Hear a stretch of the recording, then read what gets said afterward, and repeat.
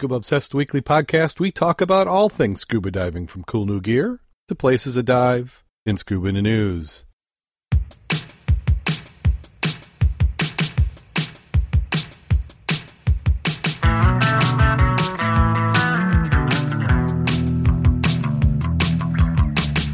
Scuba Obsessed episode 376 is recorded live.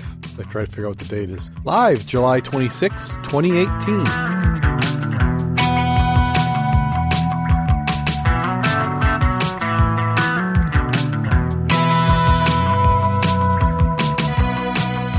Welcome back to Scuba Obsessed. I'm Darren Gilson, coming to you from the southwest side of the great state of Michigan. Joining me this week, we have Mac, the Dive Mentor. How you doing today, Mac? I'm doing very well. Glad to be here. Excellent. And I'd like to thank everybody who's in the chat room. We have a few starting to roll in. I can see we have Eric and I think we have Derek earlier. And I saw Karen kind of floating in a little bit, not showing up right now. But as the show goes on, we'll have more people pop in. If you'd like to listen along, we are on Discord. We have links on the website, www.scubaobsessed.com, and record live approximately 9:30 every Thursday, unless otherwise noted. So we do about 40 to 45 episodes a season or a year, and we are in our 9th year of recording this show. Looks like we have quite a full news cycle this week with a lot of updates, so let's go ahead and jump right on into the news. The first article that we have on our list is Body of Missing Diver 20 recovered at Eagle's Nest. And that looks like it happened, that was last Thursday. Yeah, it was last Thursday. Diver identified as 20-year-old Said Madrin disappeared Wednesday evening, according to Hernando County Sheriff's Department. A 911 call came in just before 7 p.m. When he failed to surface at Eagle's Nest underwater cave. Search took place Wednesday evening until suspended from darkness. He was part of a group of 6 divers at Eagle's Nest Cave dive spot in the Chassahouzeka Wildlife Management Area property near Wekiwachi. Group has been doing free dives for several hours at Eagle's Nest. The vast system of caves, some deep as 200, 300 feet, is a popular spot for caves and free divers. During a free dive, divers commonly wear wetsuits, mask, fins, weight belts, but then do not utilize air tanks. Officials said during the last dive, he told friends he was going to attempt a mixed breath dive to see how long he could stay submerged. Descended 80 feet with another diver who returned to the surface. When he did not surface, the other divers began to search for him. When they could not locate him, they called 911. Authorities said a team of civilian divers were able to locate and retrieve the body. His body was recovered in 150 feet of water. They say 13 divers have died in Eagle's Nest cave system since 1981. Deputies say he was from Morocco and recently moved to Orlando area to live with his aunt and go to college. The investigation is ongoing. People from all over the world travel to Eagle's Nest. Divers who explore the area often say you can feel comfortable there if you know what you're doing. It's a beautiful cave system, said Bill Ostrich. Ostrich has been diving for 30 years, has undertaken several trips to Eagle's Nest. The nest is a huge cave, huge rooms. You can dive a semi down some of these passageways. Ostrich said regular scuba diving in the area can be dangerous. At the nest, you're diving in 300 feet of depth, so that's 10 atmospheres of pressure. So your gas can be 10 times. You're going to go through your gas 10 times as fast as it does on the surface. And you add that to the pucker factor, your air is going to go pretty quick. He said free diving, which doesn't use scuba gear, is dangerous too, whether it's done here or in other deep water areas. As you come back up, shallow water blackout where they have no warning, just pass out. I've seen footage on free divers, spear fishermen stuff that have come up and blacked out right in front of their friend. They dragged them back to the boat and he's not even aware of what happened. We did reach out to Florida Fish and Wildlife, which oversees the wildlife management area where Eagle's Nest is located, to see if there's any changes being made in the area. A spokesman told us right now they do not have enough information to comment. And this was reported on the Bay News 9 station near Tampa. Since that's a free dive, I'm not quite sure how that should or would impact cave diving with scuba. Well, he said he was doing a mixed gas. No, max, where, maximum inhalation aspect. I guess I'm not following. He didn't say mix. Oh, he said max. Maximum. Maximum breath hold. Ah, oh yeah, that's. Is it normal to do free diving in these cave systems? If it's a straight down shot, it's like get off the platform at Bonterre. That's a pretty long drop right down to the. Yeah. So it's I guess if you want some clear fresh water, that's a good location as any to visit. I just wasn't familiar that free divers were using the cave systems. I'm reading back through it. Group have been doing free dives. Yeah. Okay. Yeah. Unfortunately, I mean that's almost what it sounds like. I mean, you're going, especially when he says I'm going for my max. Then he just did it a moment too long. Unfortunate. Well, you can do shallow water blackout in your swimming pool, trying to do a breath hold from one end to the pool to the other and back. It's not unusual. Yeah, I believe that. Okay, and then this next one, and I didn't get a chance to watch the video, but the pictures are pretty striking. And this is a wave of trash on the beach in the Dominican Republic. Dense garbage carpet forms with each heavy rain. Outstanding images of surface of trash as far as the eye can see in the beaches of San Domingo in the Dominican Republic. Personnel from the Dominican Ministry of Public Works continue to clean up the litter. Parlay for the Ocean shared a video which has gone viral showing waves of trash on the water in that area.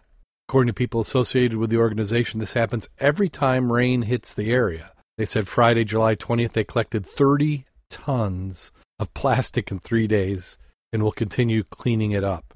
Most of the plastic go to landfill, but some of it is being reused into recycled products. And all 520 tons of trash have been collected from the beach over a period of 9 days. It is estimated by the end of the effort, some 950 tons of trash will have been collected from the beaches. That is unbelievable. I have got to believe that surface trash that's washed to the sea during the heavy rains and when the creeks and rivers flood and take the trash out to sea. Yeah. That's the only logical way that could, which in fact, it's not a pollution of the ocean, like we've been talking about, plastics accumulating, but right from the shore. That's what it sounds like to me.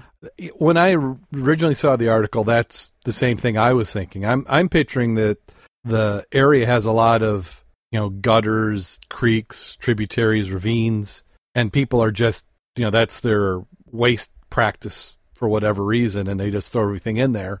And then when you get enough, it's kind of like, you're clogging a bottle. You get some heavy rains and it just flushes all that out. And it just happens to be collecting on the beaches. How much of it doesn't go just to the beach and ends up in the ocean? This is pretty sad. Yeah, if you don't have a good sanitary system and waste disposal system, and on the island, I'm not sure what they have, and you keep hearing about the issues they have just from the electricity aspect of not having electricity, after the hurricane and stuff. Yeah. One makes you think that got to be, a land pollution going to sea. Yeah. Yeah, and this is right next to Haiti. And you know that as bad as Dominican Republic is, Haiti is worse. Well, obviously, the solution is your next item.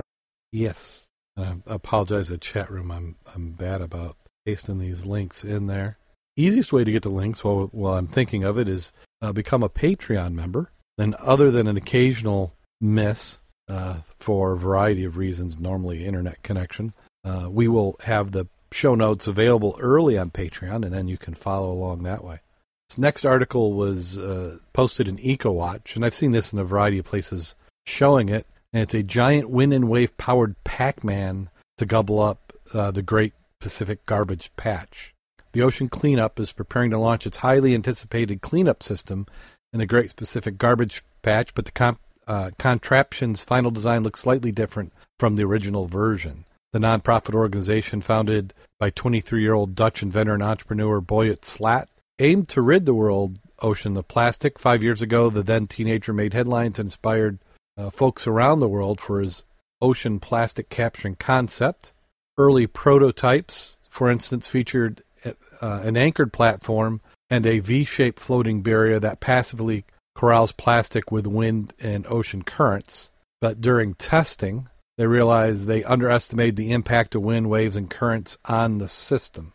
After years of research and development, the Ocean Cleanup team announced the redesign of the system that features a 600-meter-long floating pipe with a tapered 3-meter skirt attached underneath to catch debris. The sea anchors were also eliminated entirely. Flat described the new anchor-free system set for deployment in the Great Garbage Patch in 2 months as a giant wind and wave-powered Pac-Man. Both plastic and the system are being carried by currents, the nonprofit explains. However, the wind and waves propel only the system as the floater sits just above the water surface. While the plastic is primarily just beneath it, the system thus moves faster than the plastic, allowing plastic to be captured. The contraption is also fitted with solar-powered lights, anti-collision system, sensors, and cameras, satellite antenna, meaning to communicate its position at all times. The captured plastic will be collected by vessels every few months. The debris will then be sorted for recycling or upcycling to create new products. Although there's a fair chance it won't be the last iteration of the ocean cleanup technology, we have a high confidence that this addresses the stability issues and that this is the design responsible for collecting the first plastic from the Great Garbage Patch later this year. So another article they mentioned. It's interesting to go ahead. I think it's interesting that the giant Pacific Garbage Patch is now twice the size of the state of Texas. They were saying it's off the coast of California and measures 1.6 million square kilometers, or about 1 million square kilometers. It's got to be if they're using kilometers. That's a pretty healthy size there. Yeah, that's and you broke up as you said it, but twice the size of Texas. Yeah, so hopefully this works. The best way to do it is just not put it in the water in the first place, but some of it's going to get there no matter how hard you try not to. So to have some sort of automated type of system collecting it, may help. And then in a follow-up of an article that we've covered before, Colombia has halted bidding on excavating a historic shipwreck. This one's in Bogota, Colombia. The excavation of the Spanish ship that sank off the coast of Colombia with a trove of silver and gold now worth billions will have to wait a bit longer. Colombian President Juan Manuel Santos announced Monday he's suspending efforts to create a special partnership with a private entity to dig up the shipwreck. Santos says he decided to hand off the project to the President-elect Ivan, I'm going to say it's Duke's administration amid pending court decisions and public concern over the ship's future. The San Jose galleon sank in the battle with British ships more than 300 years ago. It was located in 2015, but has been mired in legal and diplomatic disputes. The ship sunk with a treasure of gold, silver, emeralds, and often called the Holy Grail of shipwrecks. That'll be interesting to see what's going on behind the green. Well, as I think you're trying to get at, it seems that our friends in Central and South America have a pretty bad bribery situation going on. Not saying it doesn't happen here in the North America, but it seems to be pretty rampant down there. And what I'm guessing is he's starting to get a little pressure from the incoming administration that they wanted to be able to get the kickbacks and bribes, that it shouldn't go to somebody who's already a lame duck. I wonder if he has to refund any money to anybody who had supported him. I don't know. I always like to talk about goals. I'm really curious to see about the Russian one next. Yeah, the couple articles that will cover that. First one was from Smithsonian.com magazine, and kind of how we were a little skeptical last week over the amounts and quantity and value. Doubts are swirling over claims of the gold-filled Russian shipwreck. It's far from certain that it would have or could have carried such a huge hoard of gold. In 1905, the height of the Russo-Japanese War, the Russian armored cruiser sank off the coast of, we'll call that Ulungo, in South Korean island. For years, rumors had swirled that the Dmitry Donsky had the ill-fated ship was unknown and had been carrying a huge trove of gold bars and coins when it went down. A South Korean company announced this week that it discovered the wreck of the vessel and speculated that treasures worth $132 billion are still inside the ship. But as Associated Press reports, historians and financial experts are casting major doubts on these claims.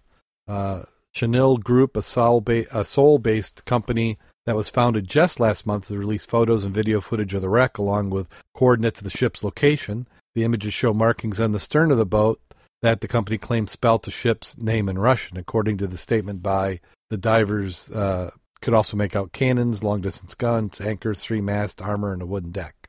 1/3 of the stern is bombarded and the hull severely damaged. The statement reads, however, the upper deck of the wooden hull is almost untouched. The armor on the side hull is also well preserved, while the anchors, guns, and machine guns remain in place. Hopefully that didn't bleed on anybody's sound that started to autoplay some video. Following announcements, however, these claims are quickly called into question. For one thing, AP notes the company's estimation of ship's treasures appear to be a huge overvaluation. The Bank of Korea's 104 tons of gold reserves have been valued at about $4.8 billion, making it unlikely that 200 tons of gold would be worth $132 billion. I guess we could have done the math, too. It's also far from certain that the vessel would have or could have carried such a huge hoard. According to Julian Ryle and Maureen Gill of the Telegraph, the ship was launched in St. Petersburg in 1883 when the war broke out. It was dispatched to Imperial Russia's 2nd Pacific Squadron to bolster Russia's fleet that had been hit hard in battle. The ship survived the 1905 Battle of Tuzmenia. Decisive naval loss for Russia, but intercepted on its way to the Russian port of Vladivostok.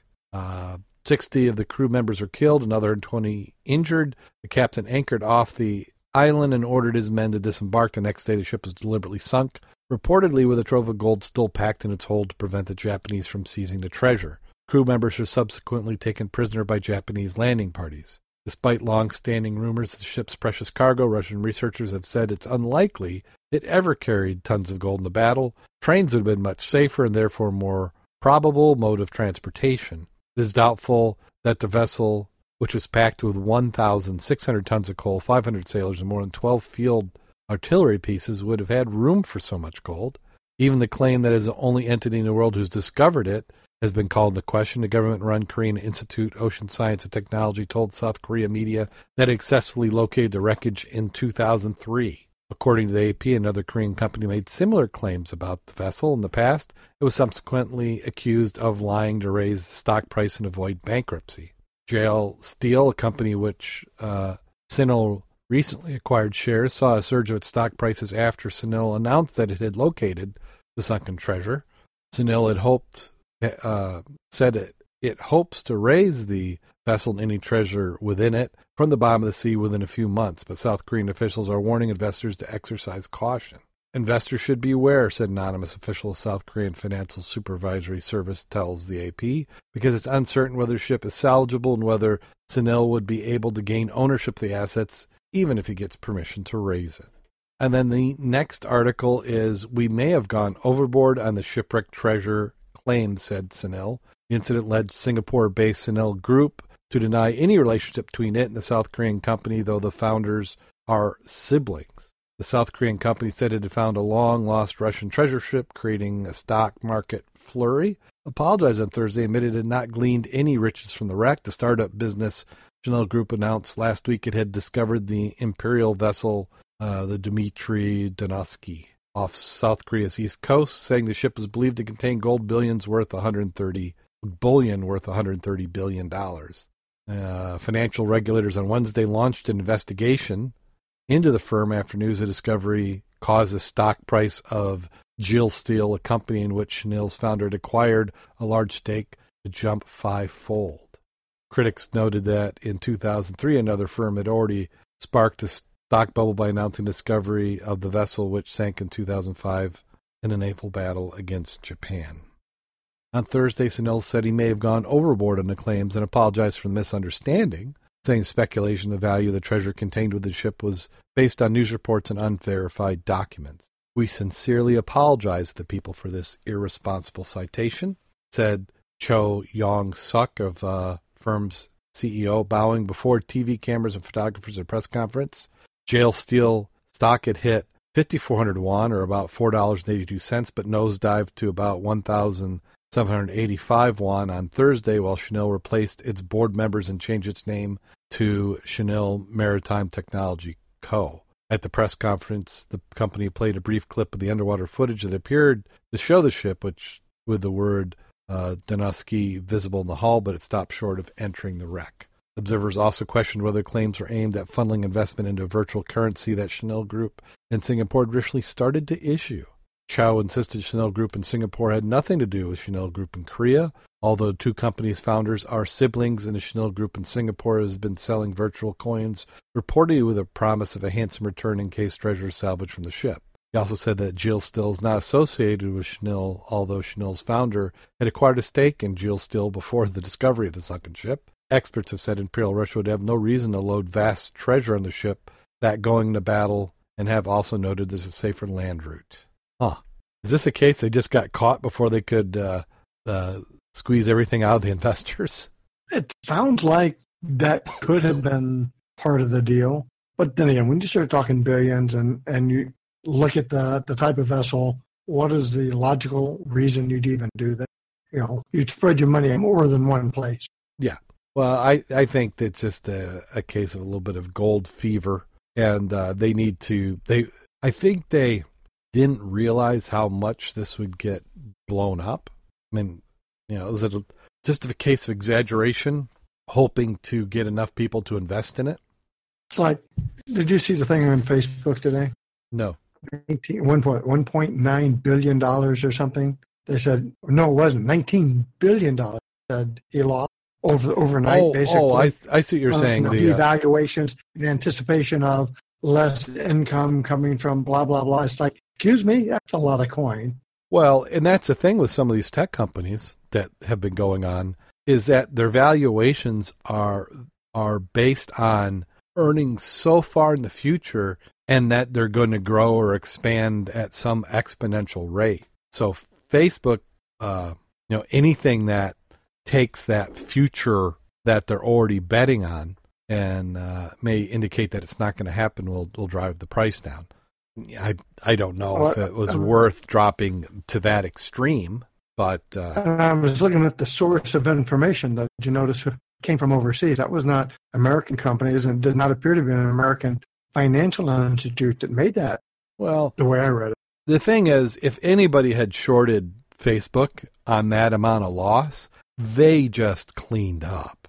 If they can get out of their short in time. I mean, it depends on what the end date was, but yeah, they did quite well on that short if they happen to have one. And I understand in principle that shorts are necessary and viable, but the problem I have with shorts is that there's just so much spam in the media and the internet with crap, just hoping to get something to stick, because you don't need to move a lot to make some money.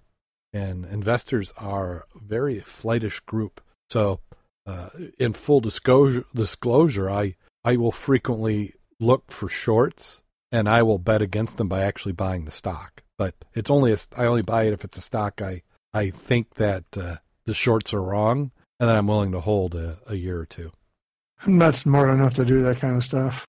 I call that my play money. That's it's in an IRA, and I've been knock on wood, lucky enough on the instances I've done it. I do have one position that, and it wasn't necessarily a short at the time, but that Odyssey. I mean that's been a sucky bet for me. It's probably worth about a quarter of what it was when I bought it, but that was lunch money essentially into that one. Most of the things I do is index funds. That's your better diversified, other than it's all in the market typically. So yeah, it sounds to me I would be investigating that. I hope that they do, and maybe there's nothing there, but it kind of is questionable, or people were taking advantage of the situation, didn't think anybody would notice. Well, I thought it was interesting too. They were talking about not necessarily bitcoins, but not tangible money I can put my fingers on, but a cyber currency. And I do believe either they were intentionally trying to create confusion by naming them the same, or they were really going to make these companies somehow connected, like one would fund the other, but didn't follow the proper procedures for making that to happen. So then they're trying to backtrack and cover their butts and say that it never was going to happen. But yeah, I think they may have a hard time selling that story. And then something a little bit closer to home, I don't think they found a whole lot of gold, but there was a treasure hunt. Scuba North hosted. This is up where in the Leelanau County in Michigan. It's up by, I think that's a Traverse City area. More than 30 divers searched for tiny flags beneath the surface of the Grand Traverse Bay. The flags had numbers on them. If I can now scroll past this, browsers are driving me nuts. Thank you very much for just blocking everything. More than 30.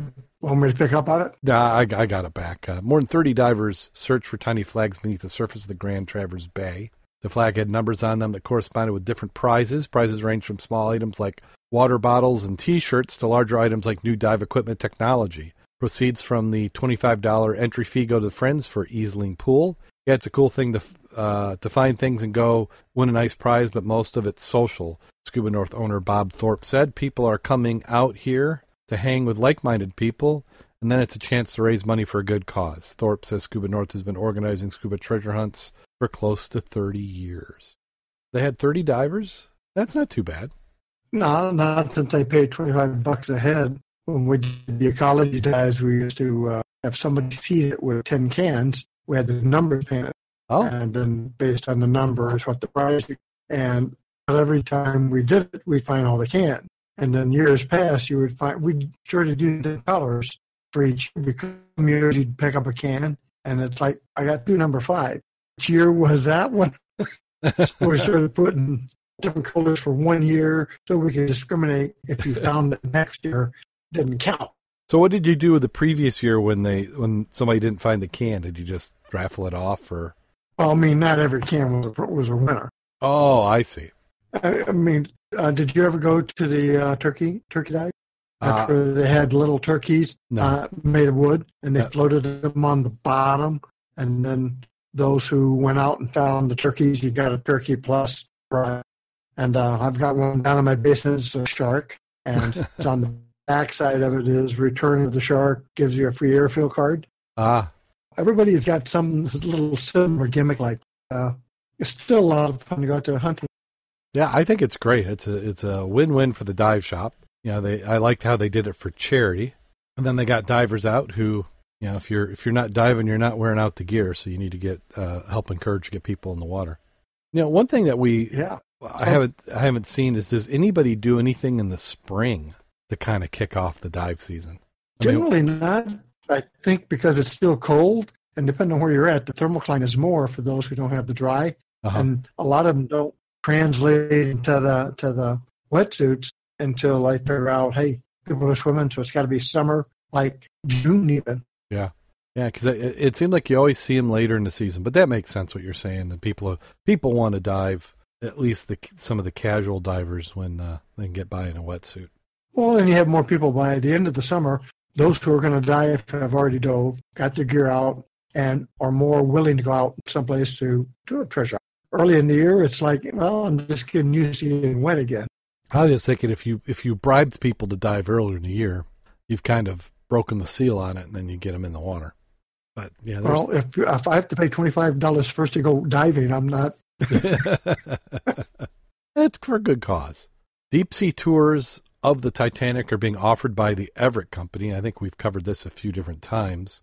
Several lucky tourists will be the first to see the wreckage of the Titanic up close. An Everett Company called OceanGate is taking applications for mission specialists for 6 trips to the wreck for a hefty price. Although the Titanic sank over 100 years ago and graced the screen in one of the highest-grossing blockbuster films of all time, many years later, it continues to fascinate people this day. The mission specialists will go down on the Titanic, OceanGate's newest commercial vessel with the largest viewport of any deep-diving submersible. Its first manned expedition shipwrecked to the site since 2005. Better yet, it's taking 9 tourists along per mission, traveling as much as 13,000 feet below.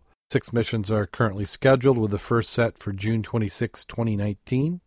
Some have already paid $105,129 to explore for 11 days, where no ordinary person has gone before. Lucky travelers will be briefed on the mission, including safety drills, emergency procedures.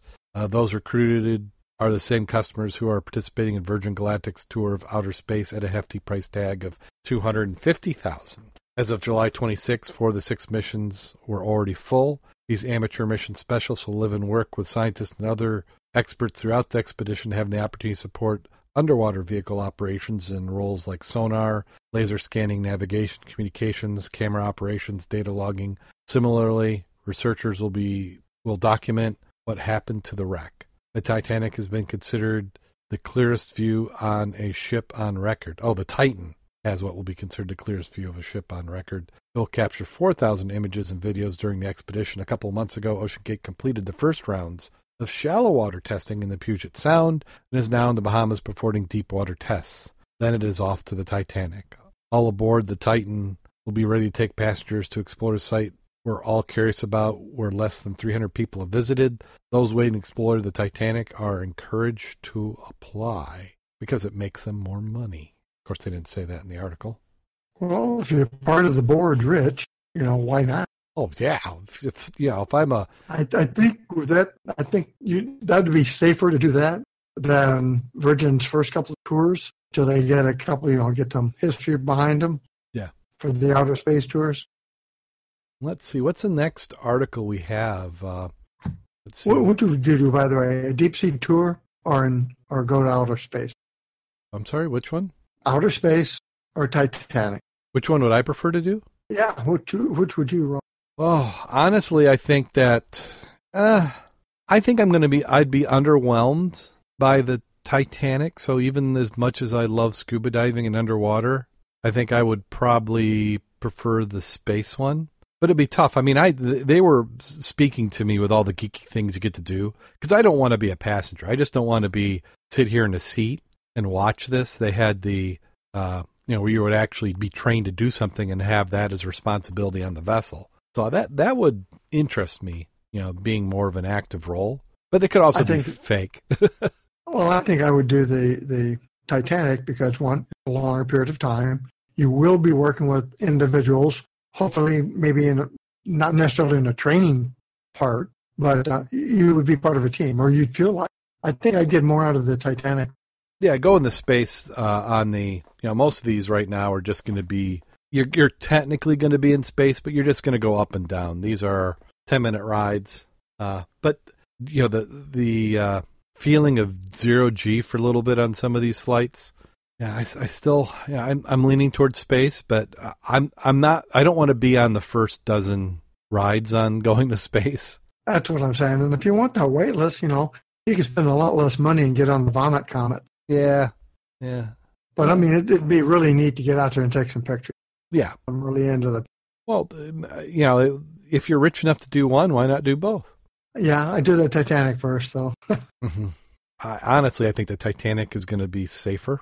Yeah, I do too. Famous last words, but we're not doing so much. These are just proven technologies, and as long as they do the proper testing and procedures, they should be good. And you'd be part of history, though, because then people would come down to see it and you. If you didn't make it, yeah. You'd have your name in history books there. Yeah. I mean, nobody can see all the guys that walked on the moon. They can tell you, hey, well, Aaron, he lost it on the Titanic, but you can see his body in that big tin can. Yeah. Hopefully wouldn't die either way. Yeah, that's the advantage. I wonder do you get a rebate? Maybe you're, I wonder if they have flight insurance on that. But that's an upsell. It's kind of like when you go and buy a TV and then do you want the extended warranty? Would Dan cover you on the diving? Oh, good question. I doubt they do. I would too. Yeah, I don't think so. Maybe out of sympathy they'll fly your body back, but I don't think. Let's see, what's the next article that we want to cover? We have 3. Aging overweight divers. You want to do that one next? Yeah. Yeah, the this article, which I went, yeah, duh. But it's worth being said because we should be reminded. But they say aging overweight scuba divers are at risk of underwater heart attack.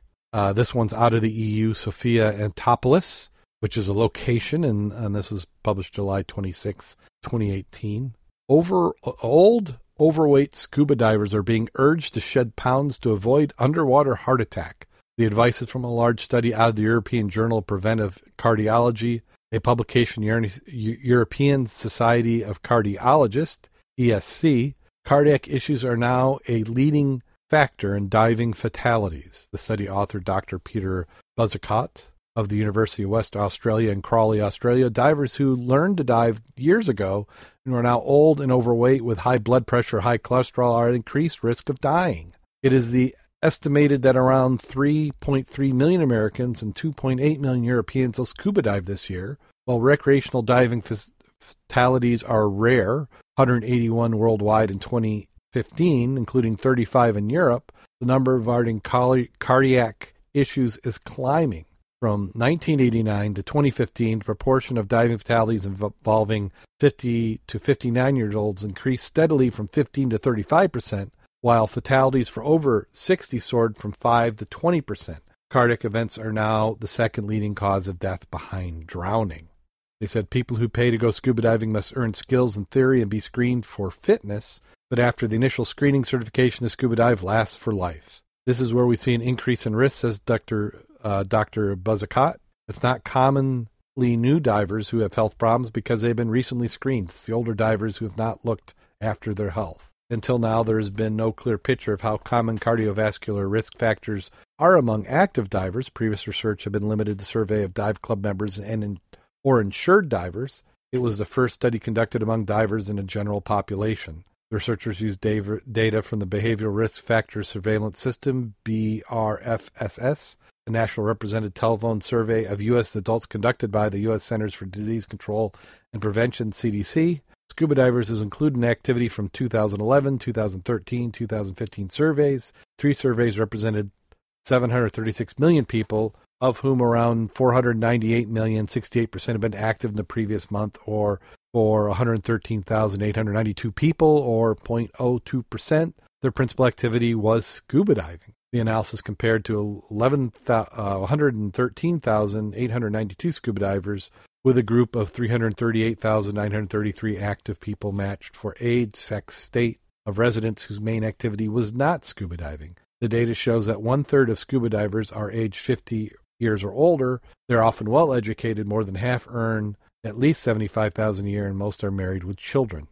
Significantly greater proportion of divers, 54%, had smoked cigarettes at some point, compared with non-divers, 46%, but more divers had given up smoking, 40% versus 26%. Divers were more frequently overweight, 48% versus 43%, but had a lower mean body mass index than non-divers, 26 versus 27. 1/3 of divers, 33%, had been diagnosed with high blood pressure, and 30% had high cholesterol levels that were not statistically different from the comparison group. Quote is, "I gave up smoking because of scuba diving, and I know it's relatively common from conversations I've had in dive boats with other divers," said Dr. Buzzacott.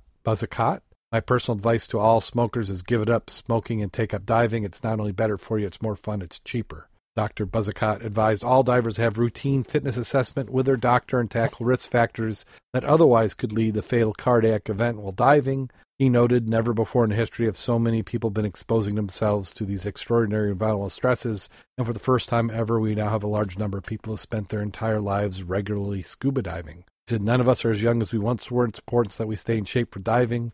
Father Scuba, Jacques Cousteau, was diving at 90, and the current world's oldest diver is 94. He looks like he's in great shape, and that's a role model for us if we all keep diving into our senior years. I certainly do." Early on, they had one thing that I wanted to comment on, and maybe they were trying to get to it, but if your diving population ages and your fatalities remain the same, wouldn't the fatalities spread as an increase to older population, just statistically? If they're talking medical, you mean? Well, just anything. Just ignore what the cause was and just say that, in general, if you've got a rate, and say it was spread across all age groups, as the population increases, the proportion would start getting spread to the older groups just because the older groups are growing in size. And you think their incident of accidents or fatalities other than overweightness should go up also? No, I'm not saying that. I'm just talking at the general. They were just making one thing about the statistics. And I said, well, those statistics on their own weren't saying anything. They were just, that was almost like it's a background. No, I certainly believe that, because if on the surface you're going to increase your risk by, age, pressure, heart condition, cholesterol, blood pressure, then that would correspond to being underwater. So I'm not disputing that. You know what? Drop some weight, make sure you're in control, get your physicals, because it's you're ultimately responsible for yourself, which I think is at the point of what they're getting to. I was just questioning those statistics as, if I have a group and it was 10% over 60 before, and now 20% are over 60, and you say that the number of over 60 dying increased, I'm saying, well, yeah, because you've got more of them. Yeah, I heard that the older you get, then eventually you die when you get real old. Yeah. As opposed to hopefully when you're young, that's not a good. Yeah. I'm also believing that even though they may be older, they may be wiser than young divers and or newly certified older people.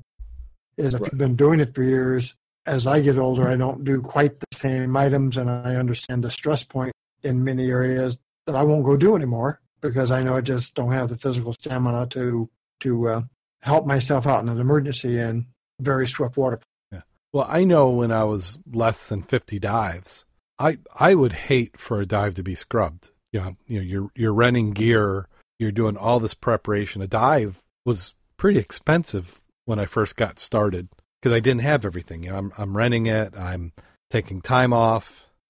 Maybe each time I'm going out to dive, I'm buying a new piece of gear. So it was just, that was significant. You just hated to scrub it. Well, as you get older, you're like, for any little reason, it's like, it's not worth it. We can come back and do it again another day. And I hope so. It's like in flying. The key item for people dying at whatever age is they run out of gas. The second item is, come home or go home-itis. You feel like you need to get there, and you'll go when the weather is not really good for it.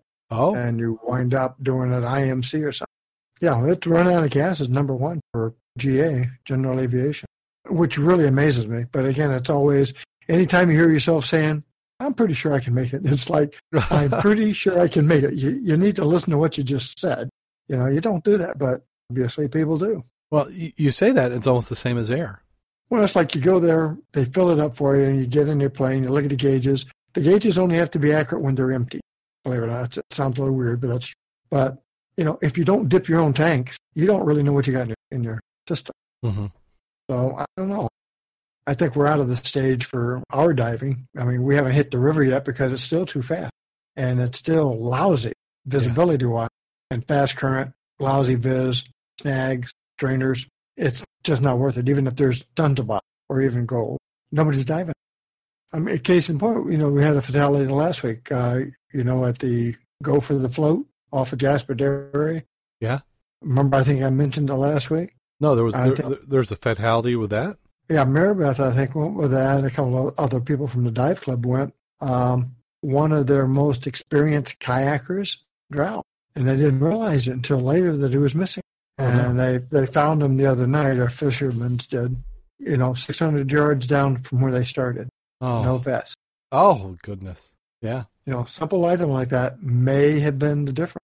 Yeah, because you don't, I hate to even speculate, especially being so local, but, the vest at least gives you a chance. There's so many conditions that can happen that you may be able to survive.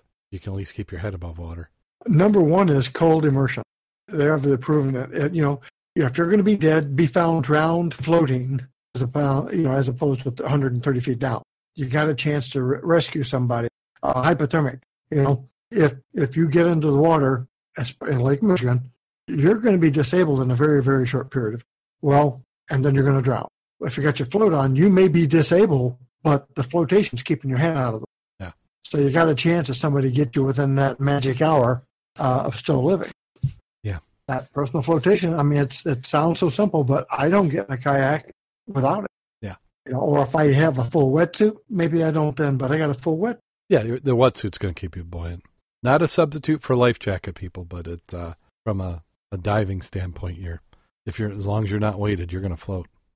Well, did you want to cover these last two? The Dive magazine? Yeah. That's when I sent you there. Yeah, you sent me a couple of them, and I read them, and they're interesting articles, so I didn't know where you wanted to fit those in. If nothing else, we should at least give them the links. I'm sure people who are interested have looked at a lot of different links. Yeah. What I have not seen is a lot of good still photos of what went on. I like this one here, the Success for the Epic Cave Mission. Mm-hmm. This one picture shows you tremendous. The picture itself, you can't visualize it without looking at this kind of picture. No. You can see how large the opening, how big the cavern is, and how shallow the water is, and then you can just envision as the people progressed when it was not wet. Right. Looking at the side view, and you can see why that would be fun to do. It's not really dangerous. Well, it looks huge. It looks giant. It's until the flood. Right. So you could see, especially if you've been in many times, it just sounded like they had. I could see putting on some gear, You're going to do it for just a few hours. You go in, you run out. You had a fun day. And then they do show a profile of the cave. So there was you can see the nasty part is what really got everybody's attention. Yeah, it goes down to the left and narrows down real good. Yeah. But I'd like to see some good video of that. I really haven't. Have you? No, I haven't seen any. And I'm sure you're going to a lot. They're going to do a movie. You know that's coming. Oh, absolutely. And I'm thinking that once the season's over and there's access back to the caverns, you're going to see people just on their own videotape it and post it on YouTube. So we'll see something here in the next 6 months that should document it. And the second item that I really like, because the picture sort of looks like St. Joe River as it goes through Niles. I thought the same art. Yeah, I thought the same thing. You got the train bridge and just how the trees overgrow the banks. And it's a very nice article called Going with the Flow River Diving. I think the part I liked is, let's go back to the bottom. Why river dive? Why river dive? Because it's there.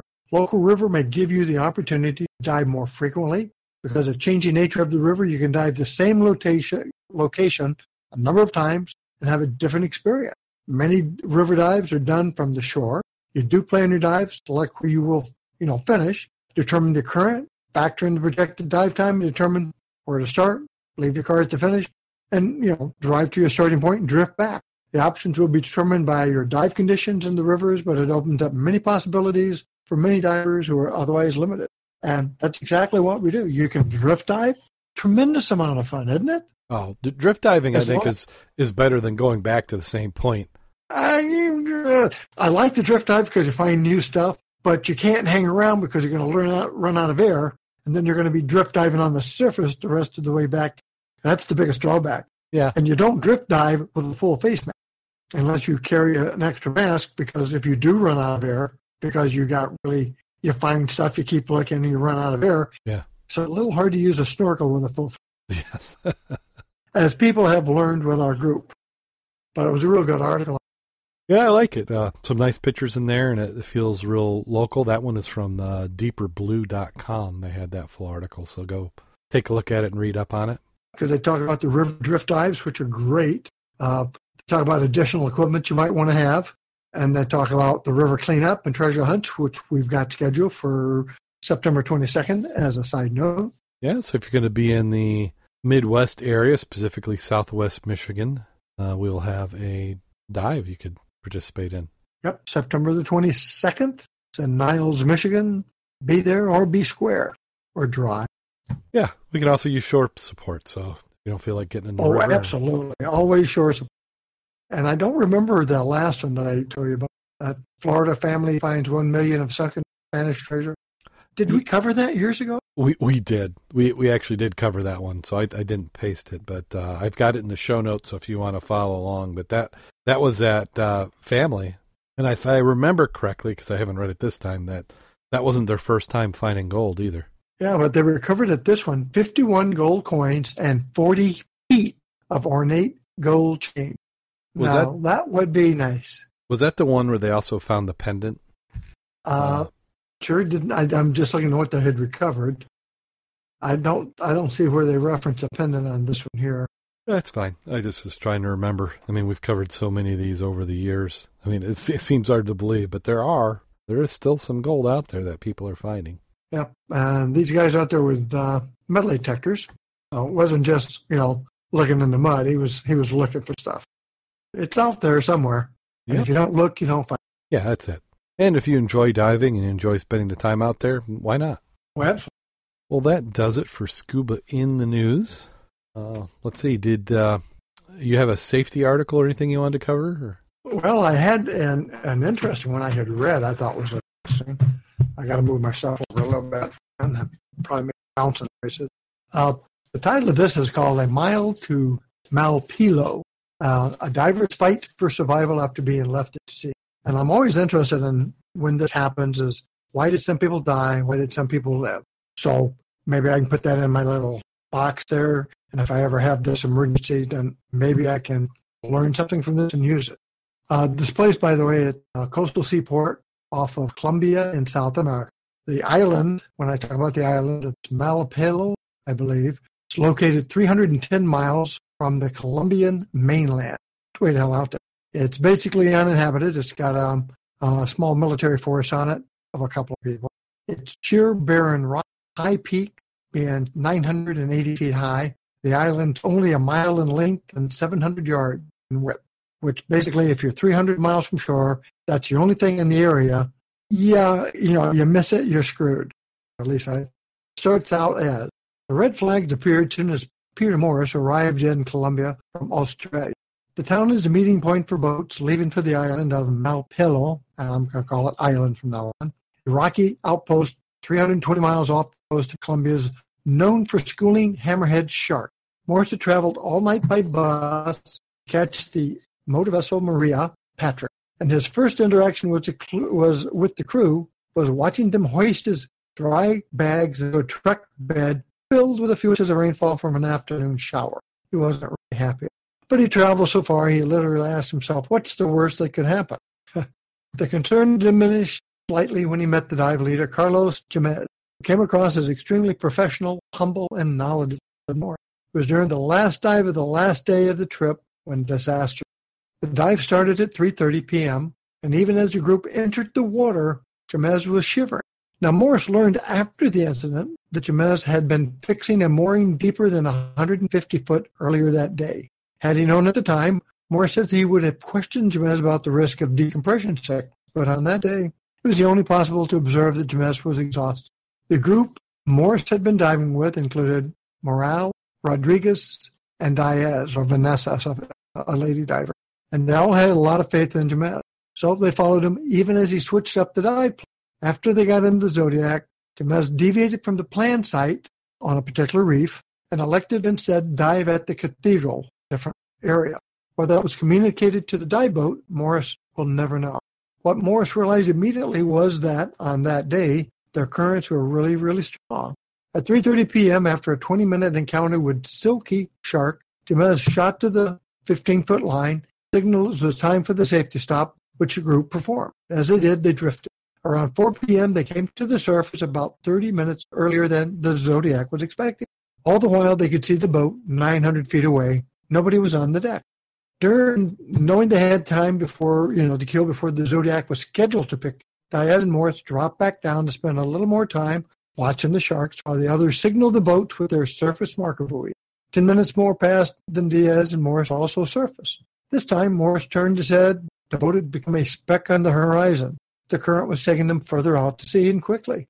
In that moment, Morris realized he had a problem. There was nothing else on the horizon save for the island. There's been the only boat in the water that day. Suddenly, Morris's mind became very clear. Instinctively, he went into the decision-making mode. We need to start swimming closer. Jamez had a different plan and told the group, no, we need to stay together and conserve energy. Morris told Jamez he would swim to the Maria Patricia, the boat, and alert the crew to the group's position, and he left. Initially, Morales tried to swim alongside is what it said, but he couldn't keep up. The current was that strong. Morris kept tracking and swimming at a 45-degree angle to the current. He changed strokes, but mainly he faced the water, kicked as hard as he could.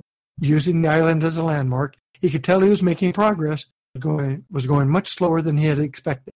Still, he was confident he could reach the boat. To stay motivated, Morris pictured what he would do when he got to the boat. Take a shower, have a beer, but he also made backup. He knew there was a ladder and radio on the island.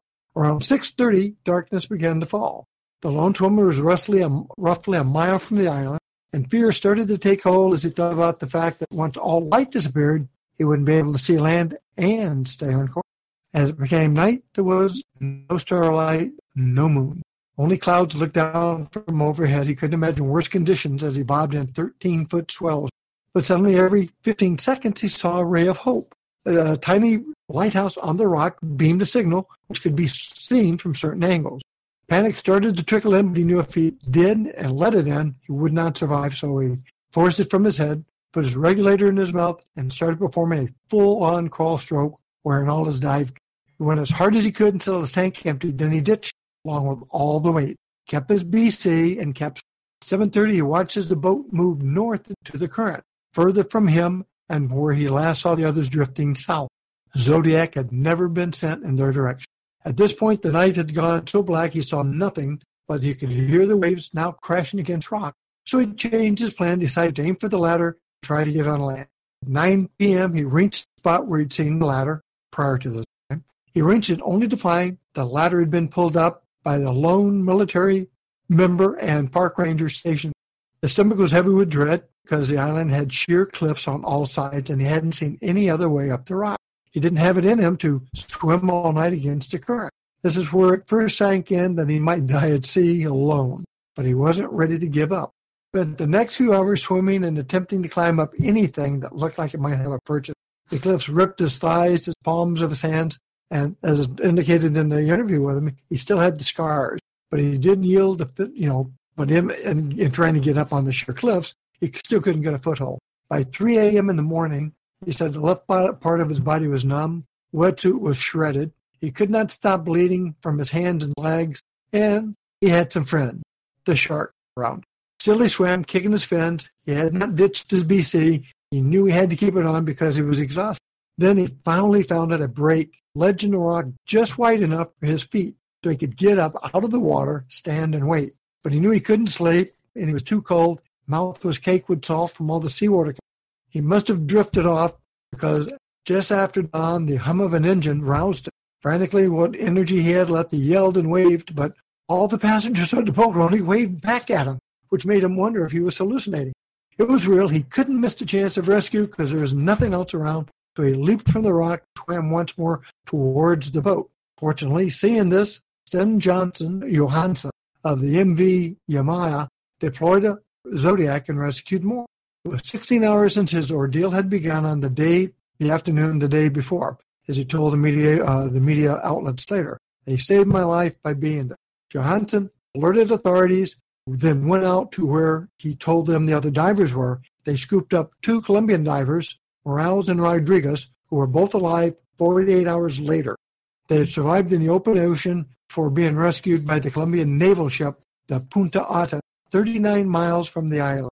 Wow. Later, Morales and Rodriguez told how they had urinated on each other to keep themselves warm, tying themselves together to keep from being separated, being in a curled up position together and being circled by the shark. Portuguese man-of-war assaulted their bodies, and they all had painful. After an intensive search, Diaz's body was found 1 week later, 140 miles from the island, and the dive leader, Jamez, his body was never found. So what are the lessons to be learned from that? Did they ever say what happened to the dive boat? No. Oh, yeah, 4. I thought, I don't remember if we had 4 more divers or not. Oh, well. I just don't understand that, and it didn't give me a lot more details. But this was November 2017. Yeah, recent. But, I mean, they did everything right, it seems like. They had their surface buoys, I'm very curious. Nobody was on deck 900 feet away when they started off. The more I see this, it's almost like when you go traveling, you almost need to bring your own surface support for the boat. Yeah. Have a non-diver go with you out in the boat, and you tell them, hey, you watch out for me. And when everybody goes down and plays cards or has a drink, I don't know what they were doing. There's somebody who's watching. Boy, you sure wish you'd have had one of those little emergency phones with you now. Yeah. The marine phones that you would keep. I mean, would have made a difference. Yeah, could you imagine how much you spent on the trip to get there? Yeah, so spend $200 on the emergency phone. Yes. Speaking. I bet you could get free beers from that. If you're in a group of 4 people and you're floating out there and you go, this is fun, guys, but I think I'm going to call in a plane, and you flip the top off, I think when you get back to land, they'll buy you a drink. Yeah. And you could probably parlay at drinks for life. Yes. Wow. But it's still interesting. I mean, key item is he did not give up. The other 2 people obviously did not give up. They never really gave details of how they got separated since initially they were tied together. Well, didn't he decide to go on his own? Yes, he was going to go to the boat because he was a good swimmer. Yeah. And he kept going, but the current was faster than anticipated. And then when the boat hauled up anchor, went the wrong direction. Yeah. Yeah. I mean, and you also think, I'm thinking, do you need a flare gun too? I mean, yeah, because we talk about safety sausage, but they got to look for the sausage. Yeah, shoot the boat, let it get on fire. Maybe somebody will see the satellite. Yeah, the flaming boat. I'm sure he wished he had done that when it drove away. But it makes me think, what would you have done? what would you have done? Because we've already heard about several instances similar to this. And even if you survive, I don't 36 hours, what it's doing to your body. Yeah, I don't think I'd have been the one swimming after the boat because I know that trick. It's the swim of shame that we do in different spots is enough to cure me of any long distance. I mean, for survival, yeah, you would. Like on Lake Michigan, if for some reason the boat you're in went down and you have nothing to hold on to, so you're just free floating in the water, then I would kick my way to shore. But you can't. You got to have some energy left. That's a lot of it's will. Key item: get rid of the freaking tank. Get rid of the weights. Mm-hmm. Big one. And it's like Michigan. I mean, storms kick up tremendously. Yeah. Even when 13-foot waves and swells, if you got a good flotation, go with the flow because it's going to carry you to shore. Yeah. And we don't got no shark. Yeah, I was just going to say, we don't have to, the shark thing we don't have to worry about. The cold is what will kill you out here. Yeah. But again, always think of it if you go on these boat tours, what happens if, are you prepared to save yourself? Yeah. And like that we keep saying, you can call a dive. If you're not feel comfortable with the professionalism of a dive operator, you can just cancel it. You might not get your money back, but you'll have the peace of mind. You'll be on shore tonight bitching about it. Yeah. Yeah, you can leave that Yelp review. Absolutely. But, you're in that situation, what do you do? And think of it before you get in it. What do you have available? What can you take with you to help minimize the chances of that kind of disaster? And the only thing I can think of right now for that would have been one of those personal locator beacons. Yeah. It gives you a GPS marking. This is where I am. Come get me, please. Yeah, that certainly would have improved your odds. It would have saved them, at least 10, 12 hours extra in the water. Absolutely. Well, I see a lot of people are getting out there and doing some diving. Kevin had some side scan earlier today that he posted. Yep. And I recognize the Cedarville real easy. Yeah. Look for the boat cracked in the middle with the, upside down. So I thought, I'll bet on that one. But he's sure getting a lot of diving in the last. Wow. The guys, I think, went out last night to Lake Cora. Mm-hmm. Yeah, the Wednesday dive. I've not heard anything on that yet. Well, they went there because it's the SAS dive for the Wednesday was further away. That's a good close. Yeah, there's a lot of them where it's not practical for us down here to drive all the way. More in the Battle Creek area. Yeah, that was splitting the difference. No, they're fine. So I don't know. I thought I saw some stuff about people getting ready for this weekend. Supposed to be half decent. Yeah, the weather's kind of nice. We have the wind's been pretty brisk. It seems like the last week or so. So yeah, but other than that, key item for us is we have the club picnic on the 11th in Niles, August 11th. And we have established the ecology dive that will also be in Niles on the 22nd of September, and we'll be putting out flyers and stuff for that probably early September, if not before. Well, that's good. Let me see. Is there anything else that we have to cover? Any plugs you want to make? You talked about the club dives. Yeah, that's the major item I have on my calendar myself. Yeah. Well, I've got the youth fair coming up here. Now, we're still a few weeks off, but that'll be another week where we'll not be posting up a show. Do you have a date for that? I'll mark that on my calendar even as we speak. August? I'll have to look. That's what I don't remember. Let me see if I can pull it up on my calendar. I know this is Oshkosh week, if you like. Yeah, so you're talking about the experimental aircraft meetup? And it's the big one where you have about 100,000 people and 50,000 airplanes. Yeah, that's not just experimental. That's one of those I want to go to at some point. I just haven't when you go, don't try to do everything in one day and don't do just a day. You can't do it just. I mean, I like to look at, I like military. I go over and I take pictures of the Mustangs, for example, and I do the nose art. Then I go find all the bombers and I do the nose art. I like to take the pictures of those.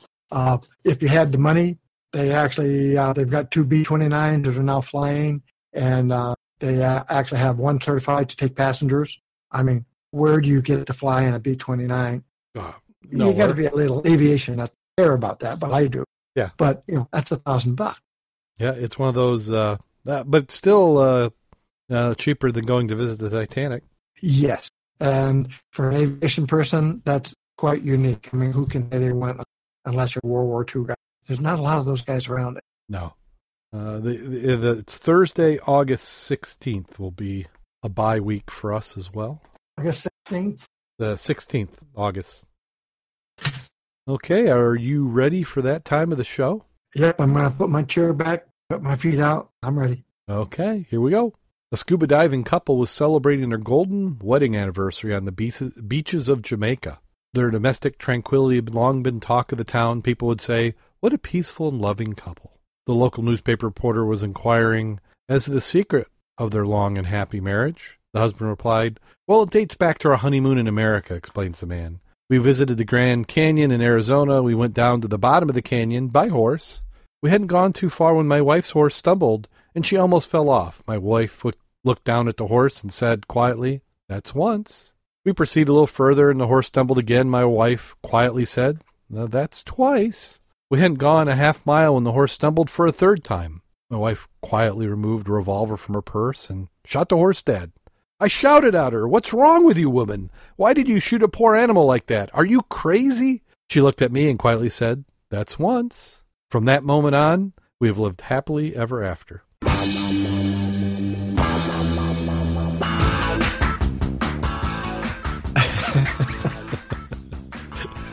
There's a lot of wisdom in that, but by the same token.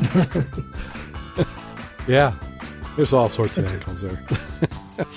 It's funny, I mean, in a way, when you talk jokes, that is funny, but by the same token, in the vein of domestic violence, it's not funny. And unfortunately, we hear but a good bit of it. Yeah. But the way it was intended, I think, that's cute. Yeah. So we won't throw our regular joke writer under the bus. So until next time, go out there and get wet.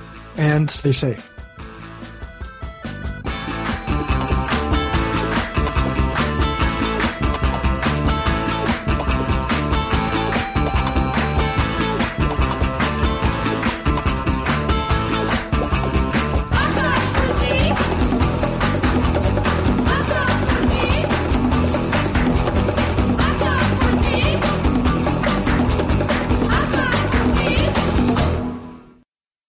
Well, since you brought it up of people spending their own money or not their own money, I was reading an article on a law that's being passed out in California, and it's at the local level, which is preventing companies from offering free food to their employees.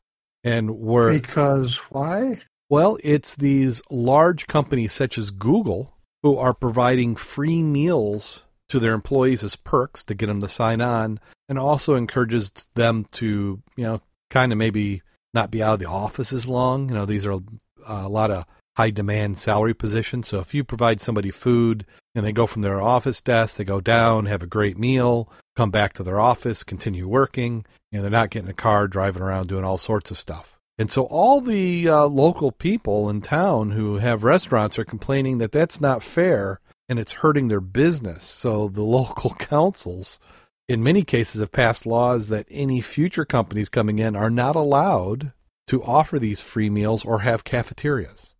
And stuff like this just makes me glad I'm not out there, guys. I'm sorry if you're out there in California, but what about Seattle?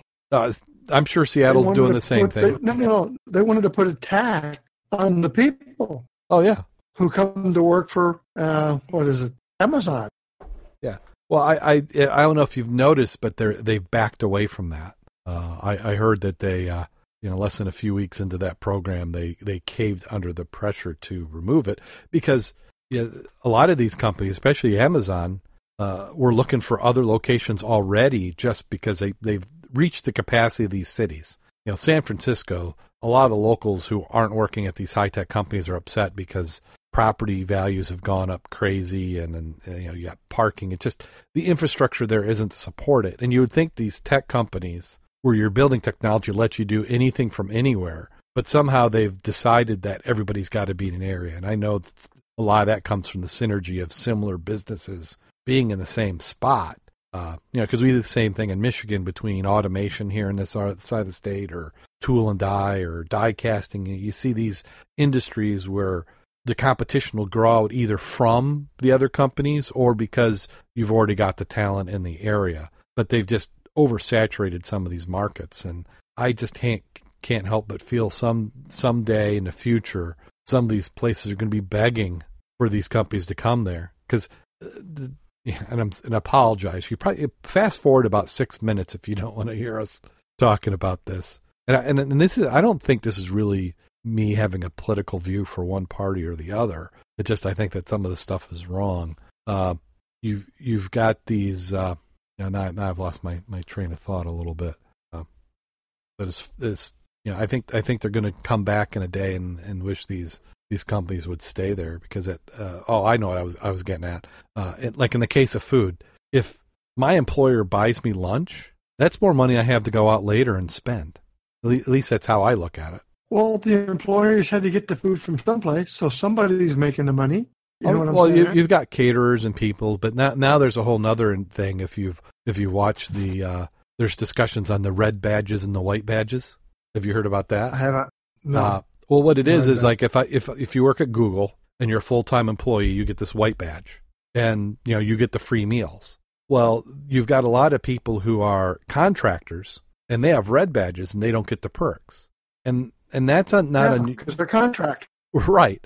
But they're saying that the contracting positions are it's a class system, that it's the lower level people who are the red badges. But it's also the type of things where Google is making its money. If you look at that, they are making their money on one of their measurements I saw early on. I don't know if they're still breaking it out, but is the revenue per employee. And at one point in time, it was like 10 times what anybody else was doing. And the way they're doing that is through automation. So the red badges, in many cases, part of it is to inflate stock prices because of how accounting works. But the other thing, and the real reason why you need to have a contracting type of system, is that there's certain tasks that they're performing that they're going to automate and go away. So you don't bring on full-time people to then go in 2 years, just let them go because you've automated that. One example is that Google's gotten heat for screening videos. So they've got part of it's done with computers and part of it's done with people. And you have to have those people, but they're not going to maintain that. They'll either change who can upload videos or they'll automate it because they can't sustain paying people to watch videos. But, I apologize to everybody who didn't want to hear that, but I just thought a good opportunity to go and cover that. Contractors, there's benefits to being full-time or contractor. I was a contractor for many years after I retired. I got paid more than my counterpart, but I didn't have insurance. And there's advantages for both. So if you want to be a contractor, be one. If you want to be full-time, be that. There, again, plus and minus. What suits your lifestyle and where you're at in life and earning and living, I think. Yeah, I expect that my next career, should I leave where I'm at now, is probably going to be contractor or self-employed. I don't see myself going to work for another corporation. Partially because I'm getting that age where companies go, what? They can't discriminate on age, but if you're over 45 years old, they give you the stink eye. There's always Walmart. I've been there, done that. Welcome to Walmart. At least I might even have the vest. And those vests are pretty. They're pretty forgiving.